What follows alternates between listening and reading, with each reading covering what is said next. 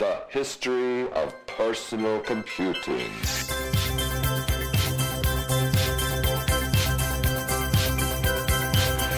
History.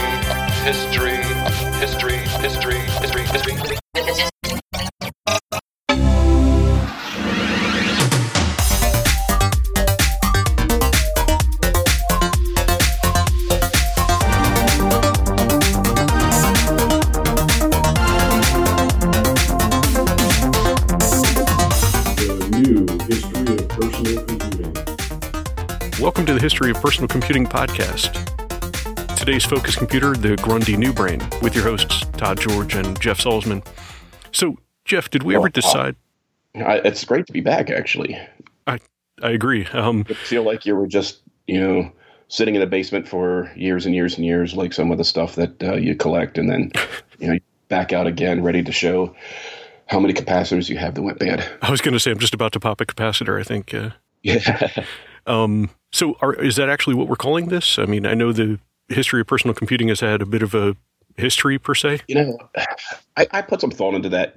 2.0 sounds a bit cliche. We could do the prequel. That would make the timeline really confusing. The prequel? Oh, you mean like Star Trek Discovery or something?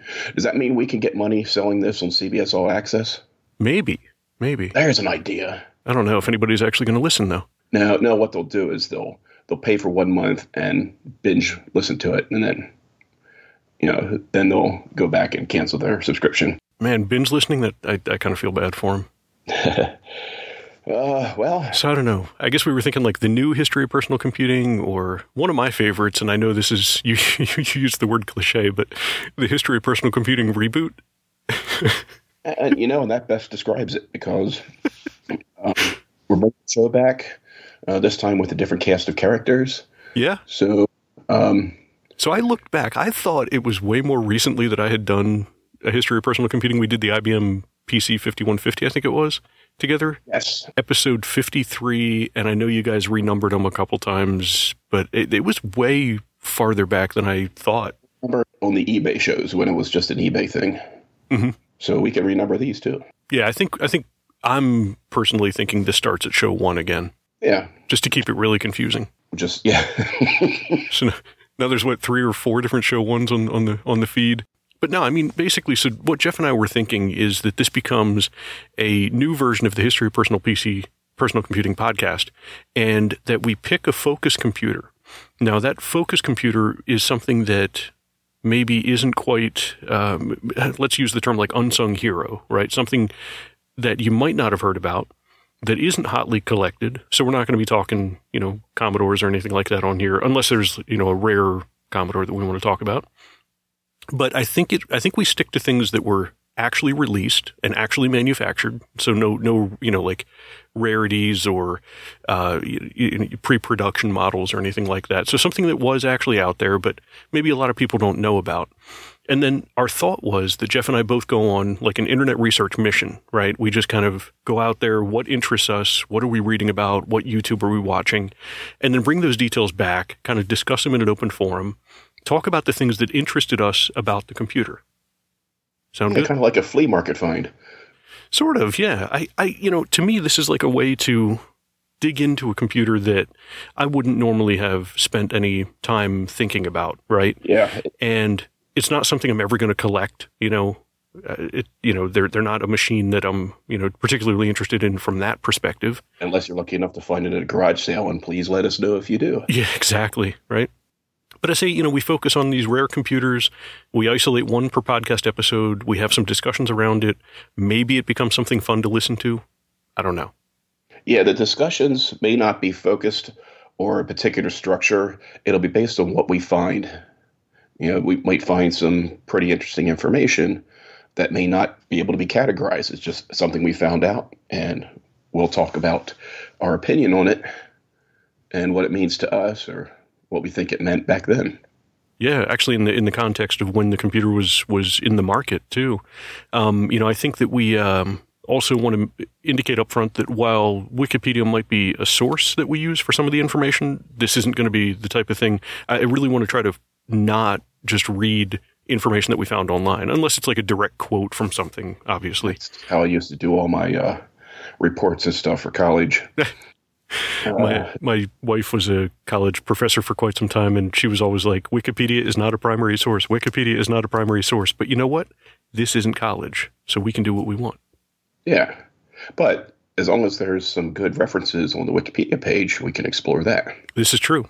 And I also want to point out up front that we're not going to purport to be experts about any of these machines that we talk about. We're just exploring it, having fun, talking about what we thought was cool about it in the context of history. And I guess we're open for suggestions on computers that people think are like the unsung heroes, right? Oh, absolutely. As well. All right, cool. Yeah, we're just collectors, delving into this stuff. Yeah. I don't know how we suggest people get a hold of us, but for me, I'm at 64. I can't even say it. I'm at C64 Todd on Twitter is probably a really decent way to get a hold of me. I think you're at Vintage Volts, right? Correct. Okay. Plus, I think the email still works for historyofpersonalcomputing.com. Oh, nice. Okay. Admin at historyofpersonalcomputing.com. I still host it, so. Cool. And that's where you will find this podcast as well? Eventually. Once it gets edited and once things happen. We have to come up with a good intro music. That's the real trick here. Yeah. That'll sell us. I have some things, bubbling in that perspective. I'm assuming that people listening to this have probably already heard that at this point, at least I hope. Yep. David Greelish went off to bigger and better things, and we all hope he. He went off to something with the Apple Lisa, and that's working out well for him. So, we might change the title sequence because he's not going to be a regular on this version, even though we might ask to invite him sometime. I thought you took his keys just to the executive washroom. Oh, okay, got it. So anyway, one of the first computers that Jeff indicated, and it was one I wasn't familiar with, he said, let's talk about the Grundy NewBrain. And I was like, the who, what?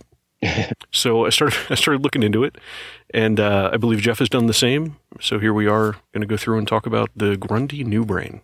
It's a very interesting computer. It's fascinating. I think to kick things off in the discussion, one of the first things I want to talk through is there was a magazine called Personal Computing World or Personal Computer World, and the senior editor, Dick Pountane, had said when the NewBrain was announced to the world in 1980, the design concept was significantly in advance of anything that had been seen in the field of handheld computing.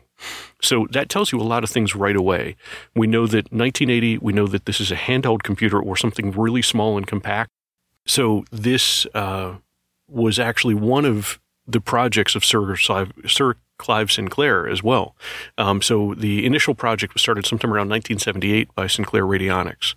So that's the kind of the foundation of what we're talking about today. And for those of us who know about Sinclair, Clive Sinclair, he likes to make things fit or cost under $100. Yes. And that was the attempt on this one. Foreshadowing. I like it. So one of the things that we want to talk about as well with each of the computers that we're focusing on are some specifications, hardware, expansion options, things like that. Now, this isn't going to be where we just read through specs because that's something that is kind of boring to think about. But I think it's important to know what processors and, what speed these machines ran at so that you can kind of frame them in the proper context of history. So this was a Z80A running at 4 megahertz. They actually had released two different models. Jeff, I think you might have dug into the models around the battery. I still was really kind of questioning that myself. Yeah, I think they all had batteries, but one of them had a built-in display. The two models are the A and the AD, the D indicating a built-in display, and it was just like, a 16-character display, little vacuum fluorescent display, little green, that teal color. Really nice, too. The original design was to be portable, and in this case, because it's a Z80, to be a portable CPM machine, which was actually quite nice to have back then for those who could acquire this. Yeah, seriously, because you figured the other stuff that was out was like K-Pros and the briefcase style machines. That was as close as you were going to get to portable. And this one would hook up to your television, too, to give you a monochrome output. Wow. Which was also convenient. But again, with batteries, it wasn't portable because it did not run on CMOS architecture, so the battery lasted about 30 minutes. Yeah, they apparently had a future version they planned that was going to be CMOS, but as you'll hopefully find out during the course of the podcast, things didn't go quite the way they had planned. No, but it's still an interesting machine.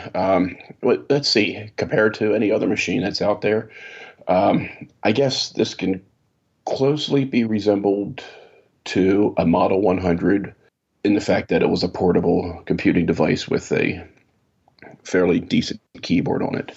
But it was no Model 100. A reporter is not going to use this thing because of the short battery life and because it doesn't do touch typing. But it does CPM, hooked right up to a monitor or your television with only composite input.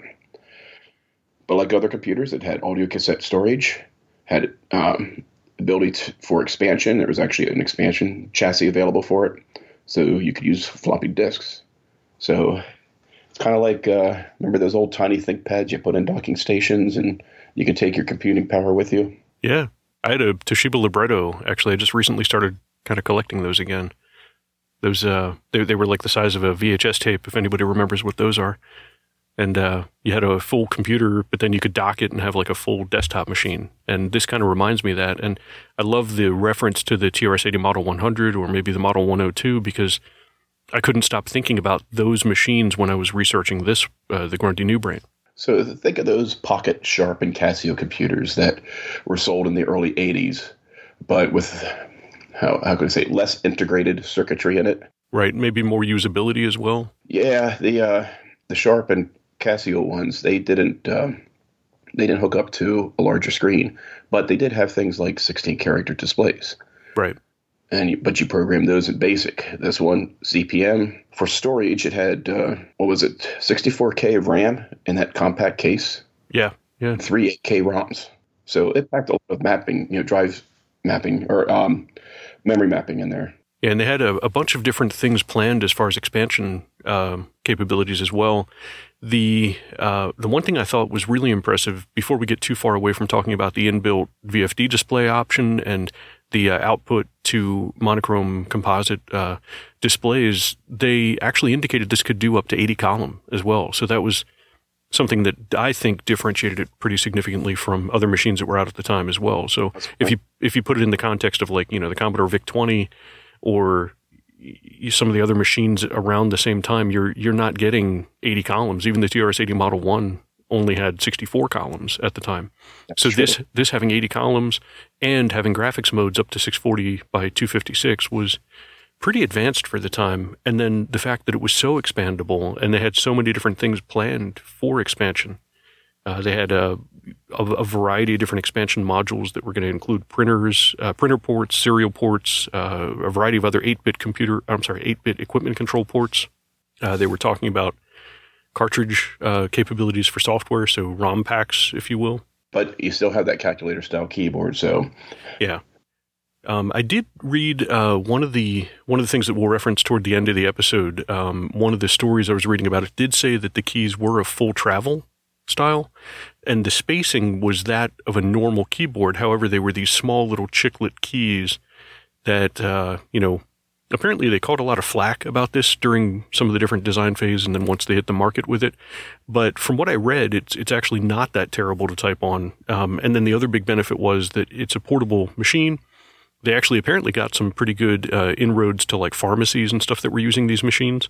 And the keyboard was also very easy to clean compared to the standard mechanicals of the time. Yeah, when I picture full travel keys, I picture those on a push-button telephone of the era. Mm-hmm. Still tall, they pushed down, they had decent spacing to them. But the keycaps I don't think were as bowed as, was it concave as a telephone one. Right. But that's the best analogy I can think of for a full travel keyboard that was built well.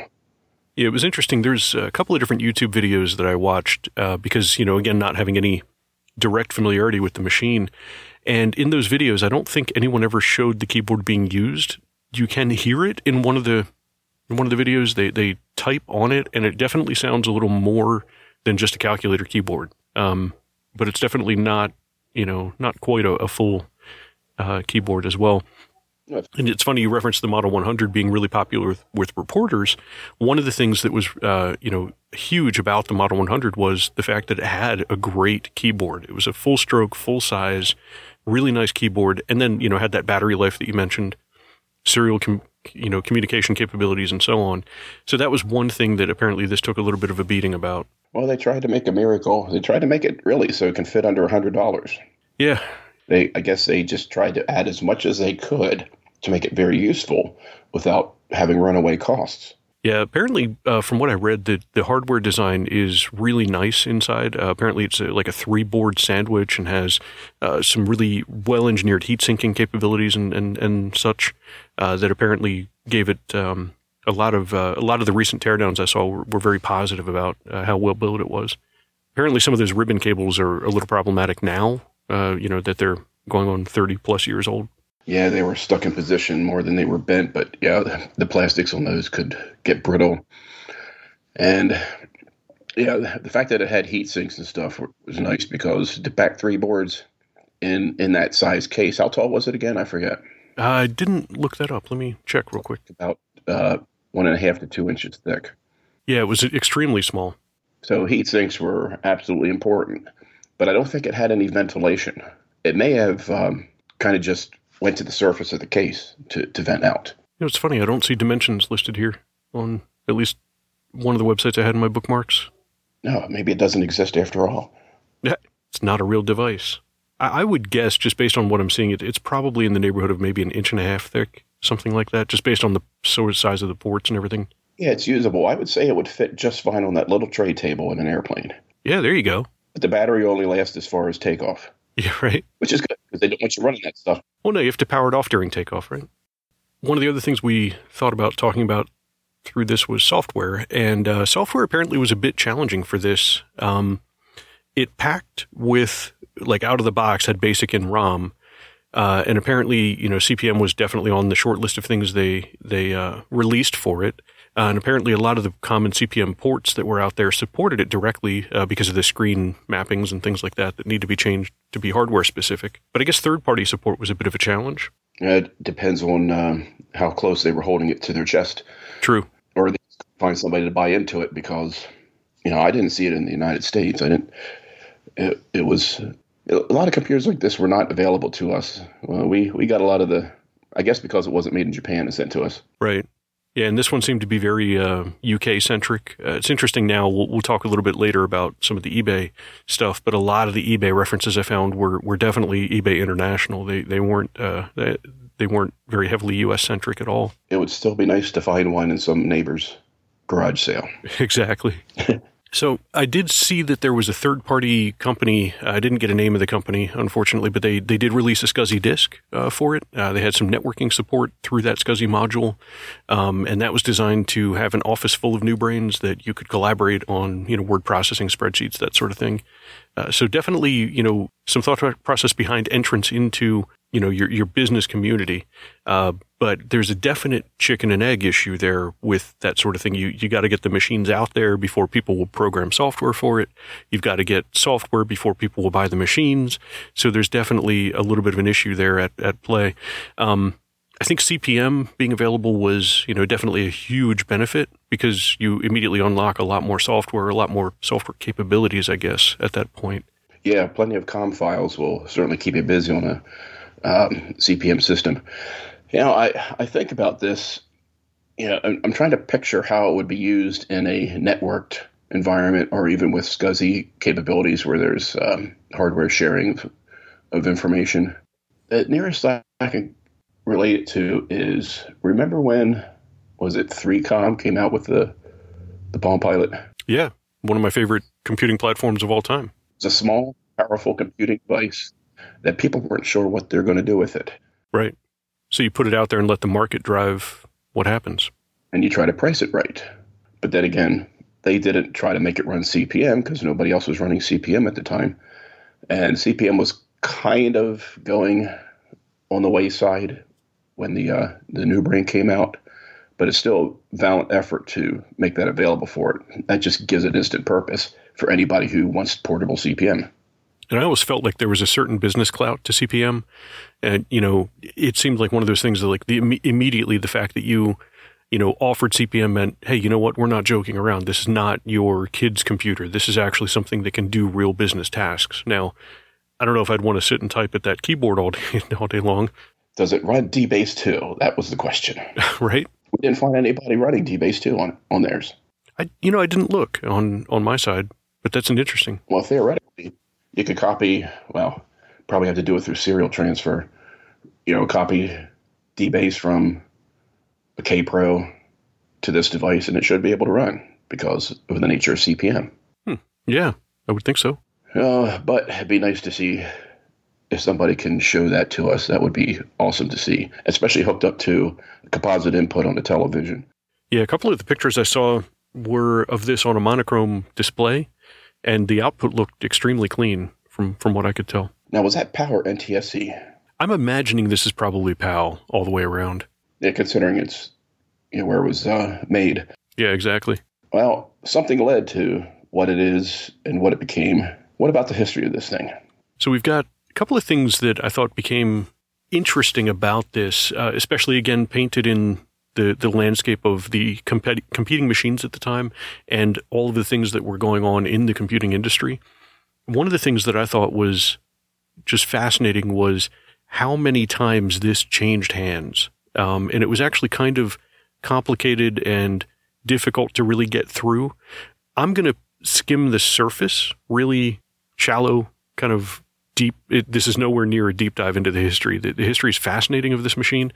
But what was crazy is the company had a ridiculous progression. And again, as we mentioned, it started out as part of Clive Sinclair's Sinclair Radionics, and then he found out that it couldn't be manufactured for less than 100 pounds. So that immediately, he lost interest. He wanted something that was 100 pounds, which eventually became the Sinclair ZX Spectrum, ZX80 devices. And we know how that went. Yeah. But he was so interested in manufacturing something for under 100 pounds and knew that very early on that the NewBrain couldn't be manufactured that cheaply. So what happened was, and it was interesting too, that there was some government involvement here. So the UK government had something called the National Enterprise Board, which changed names later on, but that's kind of not important here. And it seems to me, from what I was reading, that Clive Sinclair was almost one of his companies, Sinclair Radionics specifically, was very close to going out of business at one point, and the National Enterprise Board kind of stepped in and helped him out a little bit, which kind of had them involved in this project. So they basically moved it to Newberry Laboratories was the second destination that was working on the NewBrain itself. Secret location. Yeah, right. We can rebuild it. We have the technology. So that show was about the right timeline too. Anyway. Yeah, it was. So the British government and BBC being interested in the NewBrain to be what eventually became the BBC Micro. So the NewBrain came before BBC Micro? Yeah, actually, it was funny because the BBC was very interested in creating a computer for the masses, right? They wanted to kind of have the government funding a specific machine and have something that, was very easy to acquire for the home market, for the education market. And that was all kind of driven by, I think it was like a 6-part series that they had released on TV about personal computing and microcomputing that had blown up. It was crazy popular, and they knew that they had to get out in front of this. So they started speccing computers out. And one of the early ones that they specced specifically was the NewBrain. So the NewBrain itself, they basically designed a specification that was to become what eventually would be the BBC Micro. So this thing could have been huge. You think about what eventually became the BBC Micro, one of the best-selling computers in the UK. Absolutely. And this could have been that. But there were a couple of challenges around being able to deliver it on time. So what I read was that they were unable to complete the project within the defined guidelines. Newberry Laboratories, was unable to make that happen. And then the NewBrain project actually got sold to a company called Grundy Business Systems. That's where it became the Grundy NewBrain. Prior to that, it was designed and destined to be the BBC's government kind of funded computer for the UK. But how many people, for the entire UK, it pretty much like the BBC Micro became a consumer computer. How many consumers really needed something as portable and tiny as the NewBrain? That probably was a nail in its coffin too. Yeah, that's actually an interesting point. But they sold them. Yeah, they did. From what as Grundy Business Systems, right? Correct. Yeah, from what I read, Grundy Business Systems, and what I'm assuming is also a company called Tradecom, which we'll talk about in just a second. But they sold about 50,000 units, and far less of the accessories and expansion hardware, because there was an issue with the termination of the project. So basically what happened from what I could find is that the banks had pulled the plug on this project in the summer of 1983. And a company called Tradecom purchased the rights to all of the hardware, purchased the existing stock of the different hardware components, and they essentially purchased the Grundy Business Systems name in order to fulfill some different contracts they had for things like schools, and I think there were some pharmacy contracts, things like that. And they had actually, Sinclair and Newbury had not really made much progress in getting the accessories and hardware ready for the expansion of this unit. So Tradecom also took up making the expansion accessories available. The one thing that was interesting was, even though they completed a lot of the expansion projects, they did not go forward with any further development of the unit. They just basically sold off existing stock. And that's why there's only 50,000 sold, which is kind of a shame. Yeah. They used it to sell their products. Mm-hmm. Yeah, it kind of reminds me of what Sun Remarketing did with a lot of the Apple products. So Sun Remarketing being the company that bought the assets for the Apple Lisa when Apple decided they were going to stop selling it. Sun Remarketing was also known for quite a few other kind of buyouts and selling of Apple hardware over the years. I wasn't aware of Sun Marketing doing that. I didn't pay too much to Apple stuff myself until about 15 years ago. But yeah, again, I wish I had one of these because it would be fun to play with. And I guess I have to go to the UK Museum of Computing to do so. Yeah. Do they? Yep. They probably have one there. I would hope so. I actually did a tour a couple of years ago of the TNMOC, which is the National Museum of Computing over there in the UK, and I don't remember seeing one of these. I'm going to have to... It's interesting. I didn't even think about that till now. I'm going to have to dig through my pictures and see if I did find one while I was over there. I don't remember seeing it, though. But people still are using it. Yeah. And there's a community for that. Like HTC Retro Users Group, formerly the Dutch NewBrain Users Group, until I guess the number of NewBrain owners dwindled. And now HTC stands for Hobby Computer Club, which... you can't fault them for that. No, expand the reach. Make your group bigger and better. And we did call some of our information from that. Yes. From the website, and we will put that on the podcast page. Me, I like using the real thing if possible. When I can't do that, I hope to find an emulator. And tell us about the NewBrain emulator. What did you discover about it? So I found an excellent website, newbrainemu.eu, that talked a lot about this, not only from the hardware and software perspective. They have a lot of software archives, but they also have a very active community and forum on that website. But it's all kind of centered around a NewBrain emulator that's out there. And didn't actually download the emulator and try it, but it definitely looks like it's very mature and seems like an excellent product from what I saw. Yeah, there's some universal CPM emulators out there. I forget what it was called, but it can emulate the K-Pro, the Osborne, some of the homebrew stuff. But this one is actually a NewBrain emulator. Specific to this hardware? Okay. Yeah, I'll have to play with that sometime. Yeah, I didn't. I bet it's kind of cool playing on my Surface Pro here. I'll use it in the meeting to take notes. And what was the big word processor back then on CPM? Oh, WordStar? WordStar, that's right. Nice. So I have that on my K-Pro, but hey, yeah, I'll just do that in my next meeting. It'd probably be great for the distraction-free stuff that everybody talks about, right? Not having anything else on the screen, just a blank surface to type on. Yeah, absolutely. Sometimes I'll do Commodore 64 stuff on there. I think the Surface, I have a Surface Pro, I have the original one, the first gen. I'm actually recording on it right now. But I love it for Commodore 64 emulators. It's like the perfect little portable Commodore 64. Yeah, it works great for that. When you deal with one USB port for input, you just get yourself one of those multi-port hubs, and that works pretty well. Or you probably have the big old brick station that you can hook things into, don't you? No, I didn't do any of that. I didn't do the brick station. I didn't do any of the. I have a little USB port when the going gets rough, but most of the stuff I do is over Bluetooth. Oh, I haven't considered Bluetooth for some of the stuff. Anyway, we're going off on a tangent here. Yeah, I would like to try that emulator, and maybe before this gets posted, I'll take a look at it and put some opinions and thoughts about what I saw, and hopefully how much fun I had using it. Well, I definitely have some opinions and thoughts, but they're not about the emulator. Well, what opinions and thoughts do you have about this? You want one, right? I do definitely want this. I actually wasn't being specific to the NewBrain. I have opinions and thoughts in general, is what I meant. Just all of emulators? No, just everything.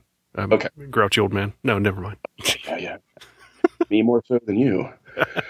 Why I'm dealing with all this nasal stuff. If I sound different than the last time anybody heard me on a podcast here, this isn't my natural voice. It's it's a head full of something voice. Anyway, so if you want one and you want to play with the real hardware, it's kind of difficult to find, isn't it? Yes. In fact, the only thing I found when I did a search, what was it, a couple weeks ago, there was only one former auction that sold for $135 in non-working but intact condition. It's an A version. It doesn't have the display built in, but it will still hook up to a composite monitor. Right. But we'll show it in some links. There's some pages out there that can take you step by step on how somebody fixed theirs. So I don't think $135 is a bad price for something like this, especially since after looking at pictures of the inside, it looks rather easy to fix if you can identify the problem parts. Not too much in the way of surface mount. Yeah, exactly. It's all through hole. I also saw some interesting, I'm going to link, we'll talk a little bit later about the Nightfall crew, but they had a really interesting repair write-up that we're going to link to. And that repair write-up, he actually used essentially a Z80 NOP generator to output a square wave that he could use to troubleshoot his Grundy NewBrain. So very fascinating little repair story there. I agree, there wasn't a whole lot out there when it came to this thing on eBay or anything like that. Interestingly, there is one available right now on eBay. It's ending 18 hours from now, so by the time this podcast publishes, it's going to be gone. It's currently located in the United Kingdom, and it's selling for about around the same price, actually. It's like in the neighborhood of 150 US. I did find references to one that sold for 185 US, but that included the expansion module, one of the I/O modules. Also, interestingly, there are some expansion modules that are selling on eBay right now, and that expansion module alone just ended with 20 bids at £230. So we're talking, what is that, like almost 300 US, something like that? Yeah, that's it's like the machine itself isn't so popular as everything to hook up to it is. Yeah, I see that in a lot of the old school computing stuff. The machine itself might not be cost anything, in the grand scheme of things, but getting the accessories, that one really rare cable or that one really rare expansion module, those are where you're going to spend your money. Cough, TI-99 cough. Yeah, exactly. I still don't have a peripheral expansion box, but I have probably 9 TI-99s. Oh, we have to do another trade. Oh. I have 2 boxes. Interesting. Do you want some TI-99s? Yeah. No, I have to pull them down from the pile so I can store things. Yes. We'll figure something out. Yeah, I sold one. I had 3 of them, actually. Nice. I sold one at the VCF East a couple years ago. They're not small. But, hey, they're not small. That's why I don't want to sell it and ship it. So, we'll have to talk offline here. Maybe you have something. Maybe if you find a Grundy NewBrain, I'll swap it. No, you're going to keep the NewBrain. I know you. It's funny because the ones I've seen listed don't have the display, and to me that would be a non-starter. Like, if I would get a Grundy NewBrain, it would have to have the VFD display, and that's just because I'm a VFD display nerd. And you don't want to be tethered to a cord to the TV. That's true too. I can't be tied down like that. Yeah, that's not fun. Let's see. We're trucking along pretty good here. So how is this first show doing? What's your opinion on the first show? It's terrible. I would have turned it off about 20 minutes ago. Maybe that's what our listeners out there will do. But hey, if they're still with us, we can talk through some of the citations in case they want to get deeper information about the Grundy NewBrain. If this is something that you're fascinated by, if we've rekindled some old brain cells or something that have made this interesting to you. Treating this from an academia standpoint. Yes. Which is fine. Where did we find some information? So I very, very heavily dug through a couple of different websites. I'd mentioned a couple of YouTube videos that I watched. Those were just so I could get some idea of what this machine was all about. I'm going to link out to the YouTube channel of Chris Garin, There's another guy, Shantanu Senyal, like that. who posted. Okay, yeah, they both posted some great repair information about the Grundy NewBrain. They did some teardowns, and they were kind of working on it. I also found a group called Premier Computer Systems that had some good videos about the NewBrain. I thought it was interesting. Their YouTube channel is actually called Dell Dimension 2345. But anyway, I won't hold that against them. Well, it makes them come up on a search. Yeah, true. I also got a lot of info from oldcomputers.com about the hardware itself. We're going to link out to, this might be one of yours. I don't think this was mine. Yeah, it's a article from the Popular Computing Weekly magazine, September 30, 1982, on page 12. It's called Return of the Prodigal Son. And it talks about, it's on archive.org. It's the Popular Computing magazine is available on there. Great source of material. I think it was Jason Scott's been putting that stuff up there. I think a vast majority of it, but I know he's crowdsourced a lot too. It all works. It's great to have these references, but it's an interesting read because the story talks about the NewBrain as it was, just, I guess, where the public might first hear about it, as opposed to people, behind the scenes and in the know. Interesting. That was pretty late too, 1982, in the scope of the process of when this actually got released and everything. That was pretty late. And Commodore 64, said to be a pretty popular computer in Europe, and the Sinclair. Never heard of it. And you mentioned the Nightfall page. Yeah, one I wanted to point out that actually had a great write-up was actually the Rhode Island Computer Museum. There was a great little write-up on there about the machine, and then Adrian Graham's Binary Dinosaurs website had an excellent, what seemed to be like a first-hand, maybe primary source style write-up of the Grundy NewBrain and some thoughts about, I guess, from the inside, it seemed. I didn't dig enough in to figure out who was actually talking. I probably should have at this point, but there was definitely some insider knowledge in this article, and I did borrow relatively heavily from that link as well. But yeah, to do when we can't find anything. Exactly. Nightfall Crew did have a great write-up, as I mentioned, about the repair of one.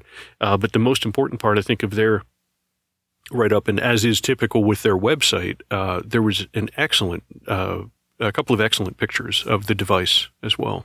Yeah, he had some pretty good close-up pictures, so you can see things, get an idea for yourself what made it tick. And I wonder if somebody could use those pictures to redesign it from scratch. Ooh, interesting. That sounds like a project. Well, we have those other systems that are being done with Arduinos or whatever, and the minis and the classics. Exactly. It's funny how many of those are based on like the same processor. It's an all-winner like A10 or whatever it's called. Yep. And if you do things with FPGA, then you got CPU cores that do most of the work for you. You just got to tie things together. Exactly. The Rhode Island Computer Museum one. I'm trying to figure out how to make the link go. I forgot how to do that. Yeah, if you just click on it, and then it'll be a little pop-up above. Oh, that's it. Okay. Yeah. Problem is it's scrolling off my screen. Boy, do I sound like an old man who doesn't know a computer. Yeah. Well, I mean... There it is. You'd be great if it was the 1980s. Oh, yeah, perfect. Doing really well. In 1982, when this came out, I had my VIC-20 for almost a year. I was probably still in my TI-99 at that point. I got a TI-99 at Christmas that year in 82 because TI was selling them out, and JCPenney had them for $50. Nice. Yeah, I hadn't moved over to my Commodore 64 yet at that point, so I was definitely still on the TI-99. Yeah, the TI-99 was one of those ones that, I can make the VIC-20 do so much more, yet it looks like the TI-99 could do things, but TI doesn't want you to touch it. Yeah, right? Yeah, has all this power, all this graphic stuff. Same graphics that run the ColecoVision, but if don't let the user touch it. It's funny, this many years past that period of time, how much I have almost no nostalgia for the TI-99 whatsoever. It's crazy. Like, I love Commodore 64, have excellent nostalgia for it, did a whole ton of work on it. I used the TI-99 like crazy when I had it, don't get me wrong, but for whatever reason, I just have no love for it, and I don't know why. Because even to this day, you still need some special hardware to access the real working parts, or you have to buy some sort of add-in, like they have a replacement video chip for it that gives the VGA and gives you more colors and stuff. But then it's called the F-18A. That's it. Yep. Yeah, it just sounds like an airplane or a fighter airplane. No, that's the FA18A, which you can play on the Commodore 64 and not the TI-99. There you go. But see, that breaks compatibility. It's nice, but it breaks compatibility. It's a neat chip, though, in general. That chip, that F18A, is a really cool project. And I'd read recently that there's apparently a 2.0 version of it coming out, and actually heard one of the, I think it was RCR podcast, they were just talking about it as well. Yeah, maybe I'll wait for 2.0. I should get one eventually. It's just not on the top of my list. I just have to make sure my TI-99s still work. So I know you're into arcade stuff, too. Do you have a Baby Pac-Man? I do not. Okay, because it works in the Baby Pac-Man as well. It's the same chip. No, my arcade stuff is a MAME cabinet and a cocktail millipede. Ah, nice. With a very dim screen, and I have something to, what do they call those, rejuvenators? I have a rejuvenator, but I have to rewire it because the rejuvenator I had is older than the tube in the machine. Although I could hook it up and do it, I have to do that. I have to rewire it or come up with a new end, and it has interchangeable ends. But but nothing that uses the FA18 or F18A. I guess the original chip was what, the 99 or 9199 or something like that the F18A replaces? I'm trying to remember. Was it you said 9919? Yeah, I think it was TMS 9918. Sorry. 8. Yeah. Oh, and there's the, okay, that's where the 18 comes in the F18A. That would do it, yeah. Interesting. It's a good way to remember it. But where the 99 came from, I don't know. Don't know. Did you see the meme going around on Facebook?